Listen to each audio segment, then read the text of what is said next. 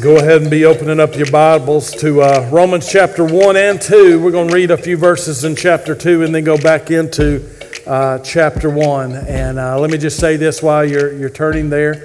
I'm so thankful for the time that I had away and the time to refresh and recharge and time to just get along with God. And I appreciate your prayers for me. I appreciate Brother Donnie preaching last Sunday and going.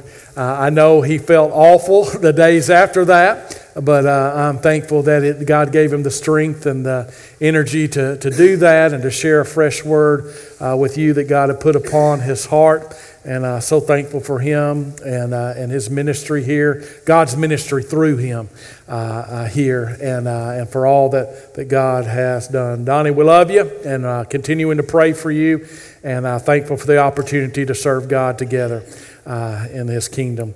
But as we look at these roadblocks to hell, that's what we're talking about. I just want to remind you as we get into these last two roadblocks this week and next week that these are things that God has done and that God has given it to us, but we're the ones that have got to use them.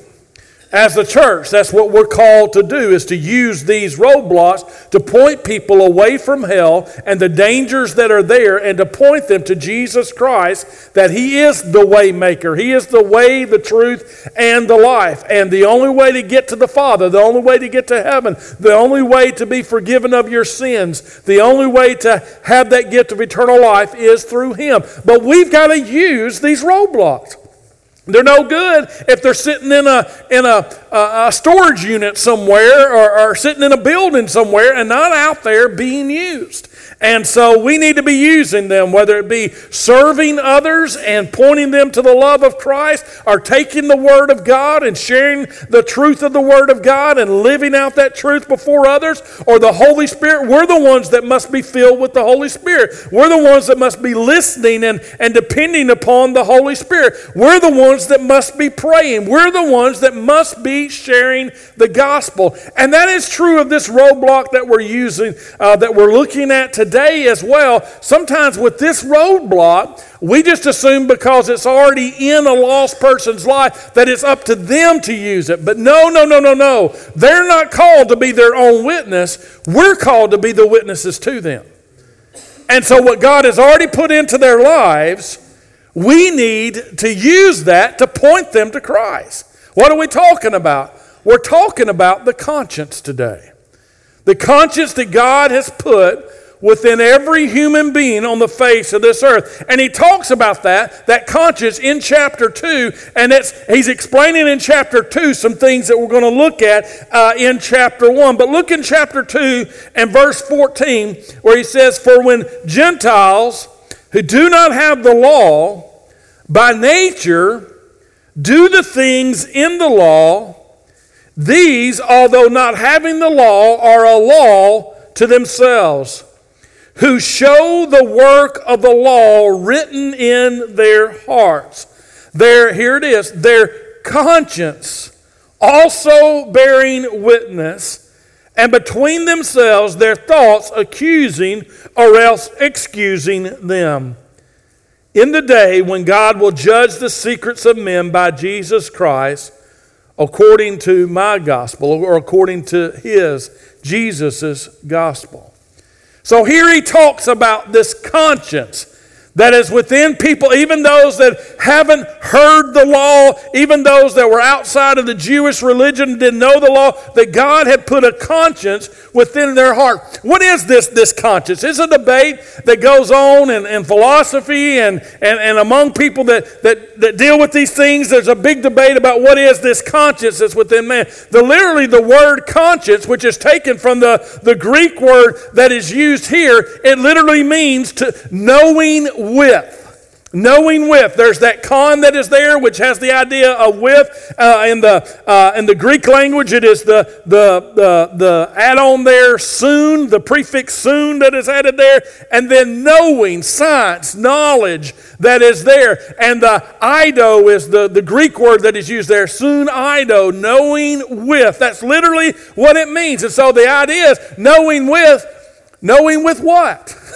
No, that's the question, and that's really helps you to understand what conscience is when you understand what the what is. Knowing with what? Well, the world takes this knowing with, and the world's definition is they say it's this. It's an internal recognition or knowing of right and wrong, but they interpret this way, it's the knowing with oneself, knowing oneself. And self coming to grips and agreeing with one another, that you're getting to know yourself and you're getting to know what is right and wrong for you.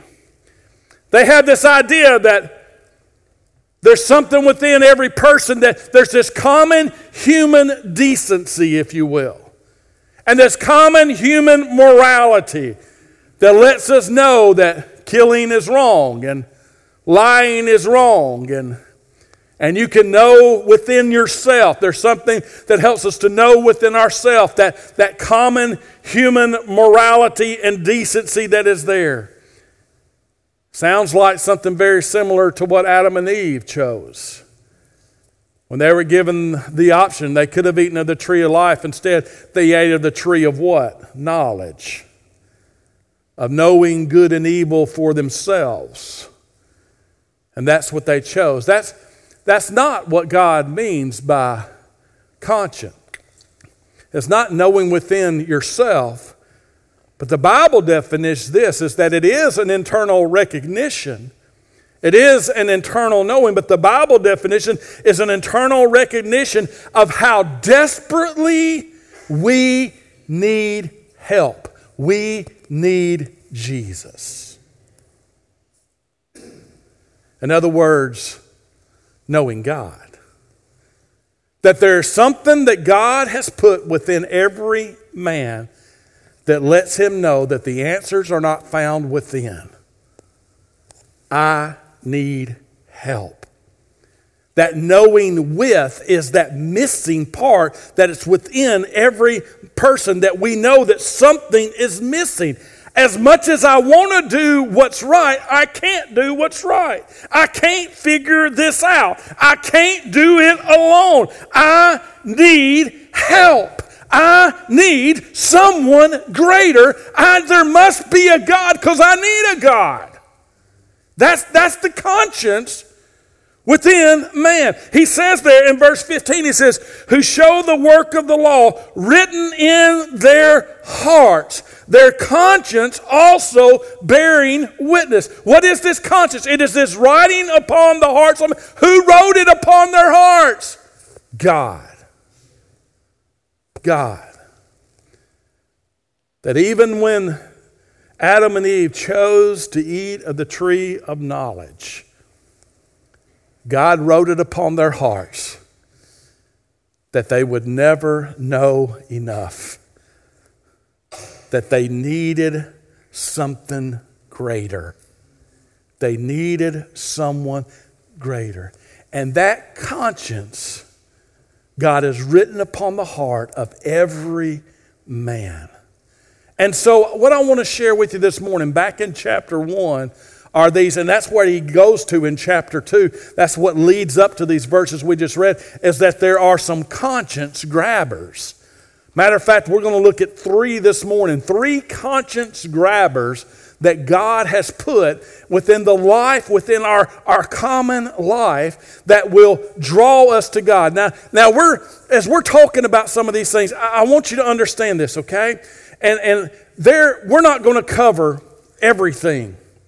We're not going to cover all the answers of creation, all the answers that are found. Well, there's no way we can cover it all. There's no way we can answer every question this morning that these passages in Romans chapter 1 bring up there. And you may have some questions. You may have been asked some questions by family members or by lost members there. And I want you to know, I've only got a few minutes this morning to share with you. I wish I had all day to share with you, but I've only got a few moments this morning to share. If you want to talk, we're available. That's what we exist for. Our staff, Brother Jerry, Brother Matt, Brother Trey, Brother David, myself, Andrew, we're all here. We're willing to talk with you. We're willing to talk with your children, whether you're a college student, a high school student, a young adult, a senior adult. We all have these questions, and maybe somebody's asked you some questions. We'll get together in the Word of God, and we'll help you find the answers. But we can't cover it all today.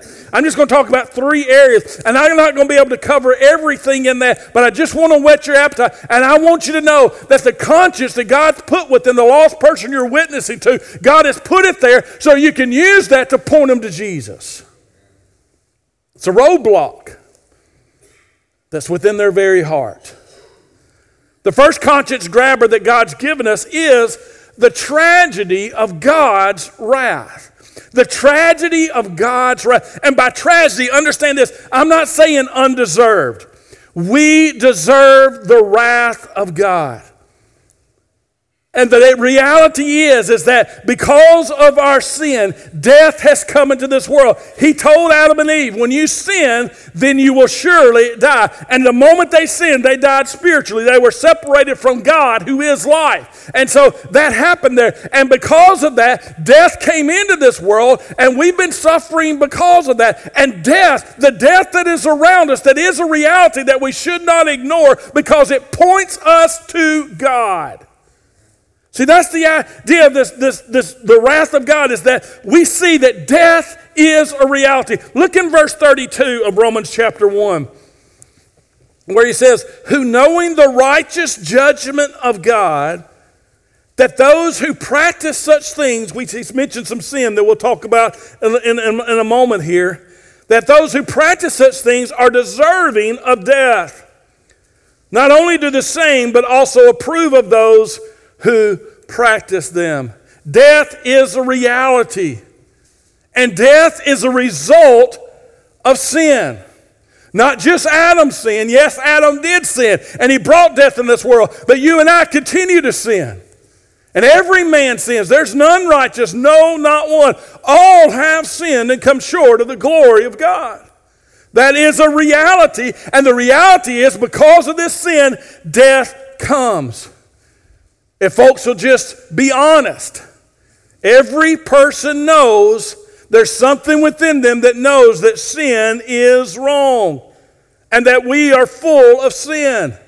Even you go to the children, even little children, they don't have to be taught that sin is wrong. They know that they're doing wrong even before they're told that they're doing wrong. That's why they cover it up. That's why they lie. That's why when you ask them, did you do that? They go, no, because they know. They know. And not only do children do that, adults do that as well. But there's something God's put within us that we know that sin is wrong. Now that can be hardened, and we can argue and get confused about things where we begin to justify sin. I'm not saying that, but deep in our hearts we know that sin is wrong, and we know that wrong deserves to be punished. That's just something that we know, that God's put within our heart, that we deserve punishment. That's why the child says, no, I didn't, because he knows he's going to get punished if he tells the truth. We know we deserve that. And as we grow older and we experience death and see death, and know that death is a reality, we know that death is connected to that. And that somehow, after death, everybody's going to be held accountable. We know that. We know that. And although people may have become confused and that's within the heart of every man. And we don't like to talk about death, but it's a reality. Listen, every funeral that happens ought to be a reminder we're going to stand before God. Every cemetery you drive by is a reminder that death is coming. Death is real. Every obituary that's in the paper is a reminder. The wages of sin is death. Death is a reality. But what does man try to do? Man tries to suppress the conscience. Back in verse 18, it says this, for the wrath of God is revealed from heaven against all ungodliness and unrighteousness of men. What does that mean? We just read it in verse 32, death. And then it says, who suppress the truth and unrighteousness. Although that's a truth, they try to suppress it. You think that the response would be, okay, if sin brings death, let's just stop sinning. Let's do what's right. Let's don't make the wrong choices anymore. Let's do what's right. They think that would be the choice, but man doesn't make that choice. Man instead tries to suppress the truth of that choice, so that he can continue in sin and just ignore the fact that death is coming and that he will be held accountable. Suppress, what suppress means, it means to push away, to keep away. This word that is used here for suppress was used of like a dam that would keep the waters away. And that's what we try to do with this dam of judgment and wrath that we deserve. We just try to push it away and keep it away from us where we don't think about it. We try to suppress it. This word is also used of putting a chain around someone where they can't get to you, where they can't get close to you, where you chain them up and ship them away, where they won't be anywhere near you. And that's what we try to do with the truth and with the reality of death. We avoid the death talk. We think it's morbid. The reality is our sinful hearts know we deserve it. We don't want this brief pleasure of sin to stop. We can be deceived into thinking that that's as good as it's going to get. Let me tell you, through Jesus Christ and the forgiveness of sins, it's far better. And people don't want to think about having to face God one day, because they know whenever we do face God, we'll get what we deserve. Listen, as witnesses, we're not trying to scare people into heaven. You can't scare someone into heaven. They've got to yield their lives to Jesus. They've got to put their faith in Jesus. But we shouldn't avoid death talk. We should make sure that people understand that they need Jesus, and use it to point people to the real answer to the sin problem.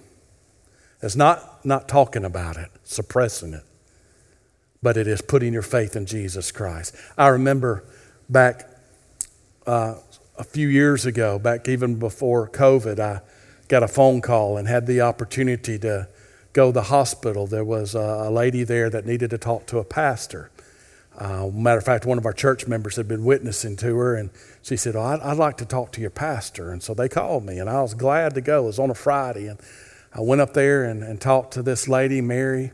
She'd been diagnosed with cancer. They'd found the cancer.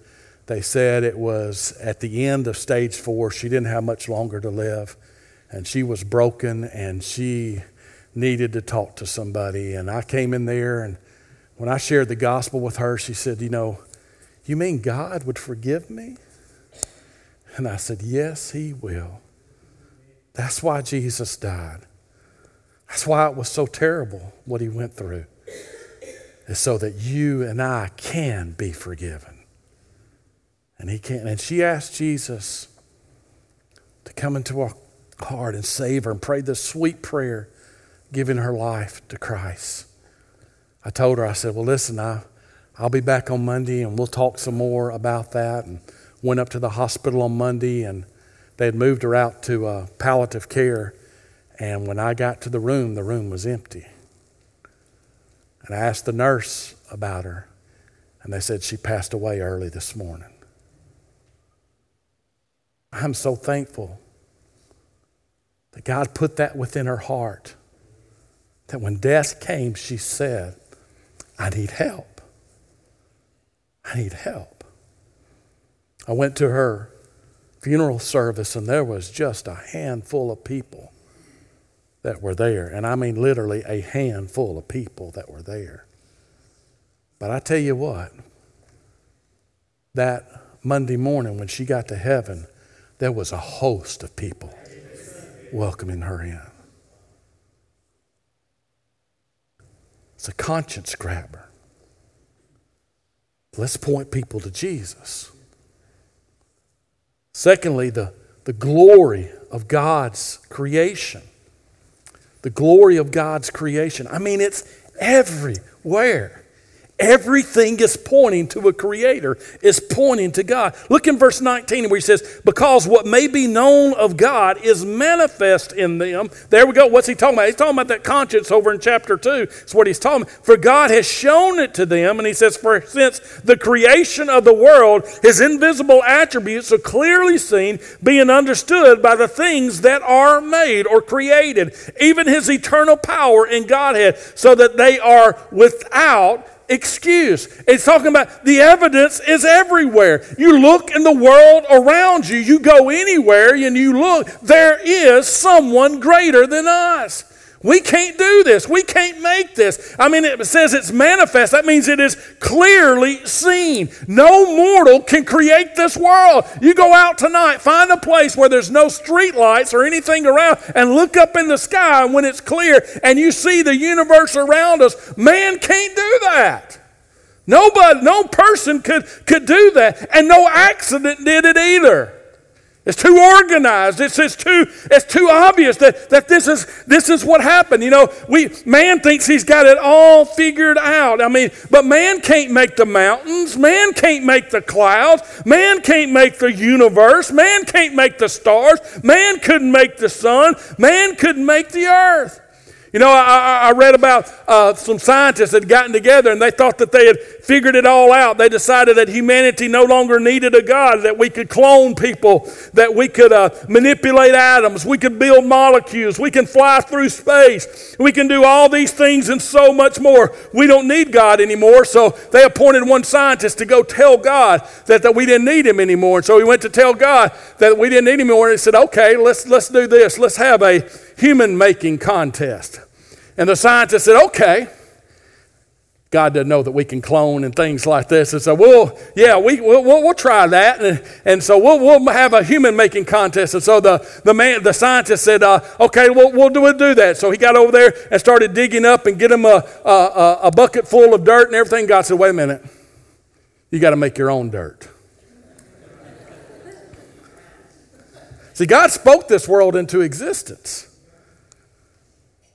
And regardless of what man can't do, man is just using the things that God has already done. And so the creation points to the fact not only that there is a God, but there's a God, and he is glorious, and he is beautiful, and he cares for us. But what do? People ignore their conscience. Verse 21 says, because although they knew God, they did not glorify him as God, nor were thankful, but became futile in their thoughts, and their foolish hearts were darkened. Professing to be wise, they became fools, and changed the glory of the incorruptible God into an image made like corruptible man, and birds, and four-footed animals, and creeping things. Wow, how stupid. But that's what we are. We need help. We need someone greater. Rather than believe and bow, man refused to believe and bow and came up with their own theories and came up with their own excuses and even started worshiping the creation rather than the Creator. He talks there about a foolish heart. He says in verse 21, he says, their foolish hearts were darkened. And in verse 22, he says, professing to be wise, they became as fools. The idea of fool is what it says in Psalm 14 and verse 1. It says, the fool has said in their hearts that there is no God. That's foolish to believe that, but that's the way that people do. The conscience points us to the fact there must be a creator. There is someone greater than us, but we try to ignore the conscience and go after our theories and follow after our excuses. See, the reason the humanist, the atheist, the reason they can't find God is they don't want to find God. It's kind of like a drug dealer trying to find a policeman. They don't want to find a policeman. They're not looking for a policeman. These people are not looking for God. But listen, we can use that part of a lost person's conscience to point them to God every day. People talk about the weather all the time. That's just common conversation. They'll say, boy, it's hot out there. Yeah, it is. It'd be great if we didn't have a sun, then we wouldn't be hot, right? But we can't do that. We can't take away the sun, neither can we create the sun, but we can know the one who did. And his name is Jesus. We can take creation and point people to God. Well, let's move on. We need to move through this. The third conscience grabber is the failure of our sin. The failure of our sin. And whenever a person falls into sin, it grabs their conscience. Failures of sin fill people's lives. Look in verse 29. He says, being filled with all unrighteousness, sexual immorality, wickedness, covetousness, maliciousness, full of envy, murder, strife, deceit, evil-mindedness. They are whisperers, backbiters, haters of God, violent, proud, boasters, inventors of evil things, disobedient to parents, undiscerning, untrustworthy, unloving, unforgiving, unmerciful. It says they're being filled with these things. And that's what sin does. Sin grows. I don't know who said it. I've heard many preachers say it. I think the first preacher I heard say it was Adrian Rogers, so I'm going to give him credit. But he said this. He said, sin will take you further than you want to go. It'll keep you longer than you want to stay. And it'll cost more than you want to pay. That's what sin does. And we must listen to me. We've got to understand that that's the issue with lost people. It's sin. It's sin. We try to convert lost people and get lost people to act right before we get them saved. We expect them to act right and they're not. Listen, lost people are going to act like lost people. And we don't want them to get saved so they'll act better. We want them to get saved so they can go to heaven, so they can know Jesus, so they can experience the gift of eternal life, so they can have the forgiveness of sin. And listen, he'll clean them up and he'll help them to act better. But that's not the goal. The goal is to introduce them to Jesus and to point them away from the pits of hell. That's what we're called to do. And once the church realizes this, that we're not called to change our culture, we're called to share the gospel and change lives. That's what we're called to do. Our problem is that we pick out a few sins that we want changed and we skip over the other sins that we're doing. Notice he talks about all this, sexual immorality and wickedness, and we'll talk in just a moment about the vile passions and all those things, but he also talks about the unloving and the unforgiving and the unmerciful. Those things are just as much anti-God as the more public sins. The problem is people have fallen into sin, and we're telling them that they need to change without giving them the way to be changed. I remember witnessing to a man over in Mississippi, Sam J., and witnessing to him on his porch, and he gave his life to Christ. He was an alcoholic. He was dying with cancer. But he gave his life to Christ that day, and when I shared with him, it was just simple, and he just said, yes, that's what I need, and prayed to receive Christ. And when I asked him, he was an older man. I said, why hadn't you done this before? I know a lot of people have talked to you. He said, nobody's ever told me what you just told me. They said, Sam, quit drinking. Sam, go to church. Sam, stop cussing. Sam, stop running around. But nobody told me how. And he found the how was Jesus. He gave his life to Christ. People are in sin and falling. They need the answer, and the answer is Jesus. And understand this, as they fall into sin, they will harden their conscience against him. But the Holy Spirit is a conscience softener, and he's a conscience breaker.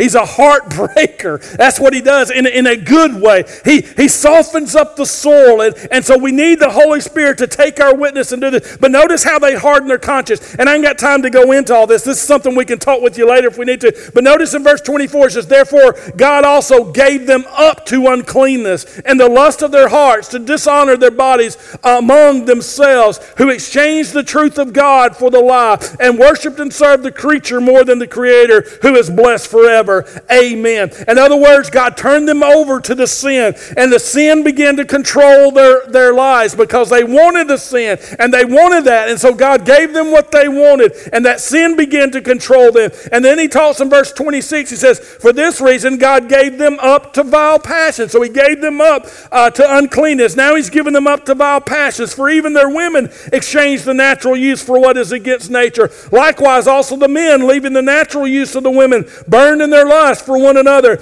men with men, committing what is shameful and receiving in themselves the penalty of the error which was due. See, that's what we're talking about. We're wanting people to change this, but we're not giving them the answer of how to change.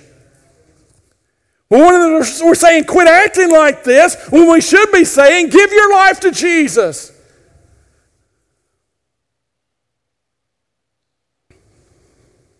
In verse 28, it says, and even as they did not like to retain God in their knowledge, God gave them over to a debased mind to do those things which are not fitting. A debased mind, a counterfeit mind. This word is used for like a counterfeit coin. It's also used for a soldier who did not fulfill his duty and therefore is kicked out of the army. It's used of a foundation stone that would not work, that was not strong enough and is rejected.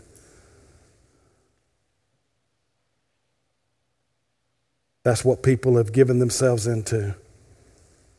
And yes, their conscience has become hardened. And what is impossible with man is possible with God. God can soften their hearts. And God can break their hardened conscience.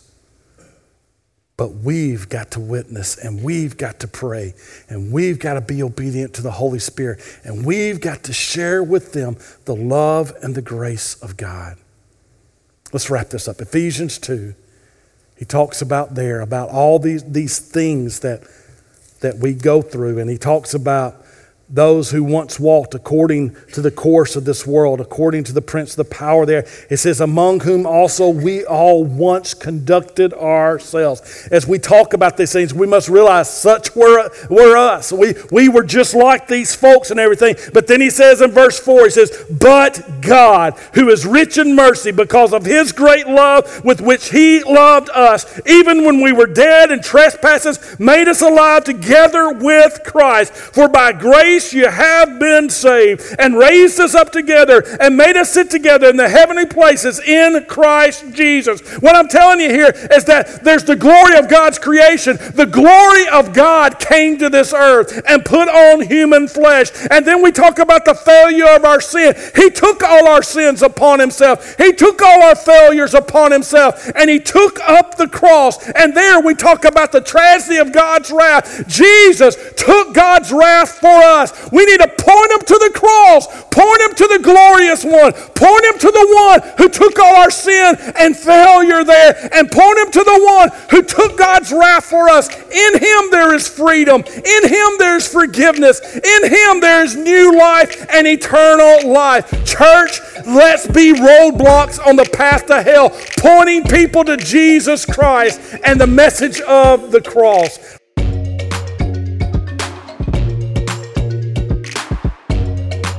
This is Doug Ferris, and I'm blessed to be the pastor here at Underwood Baptist Church. I want to thank you for listening to our podcast. It's our prayer that you'll do more than listen to the sermon or gather religious information. We want you to encounter God, and we pray that he will impact your life.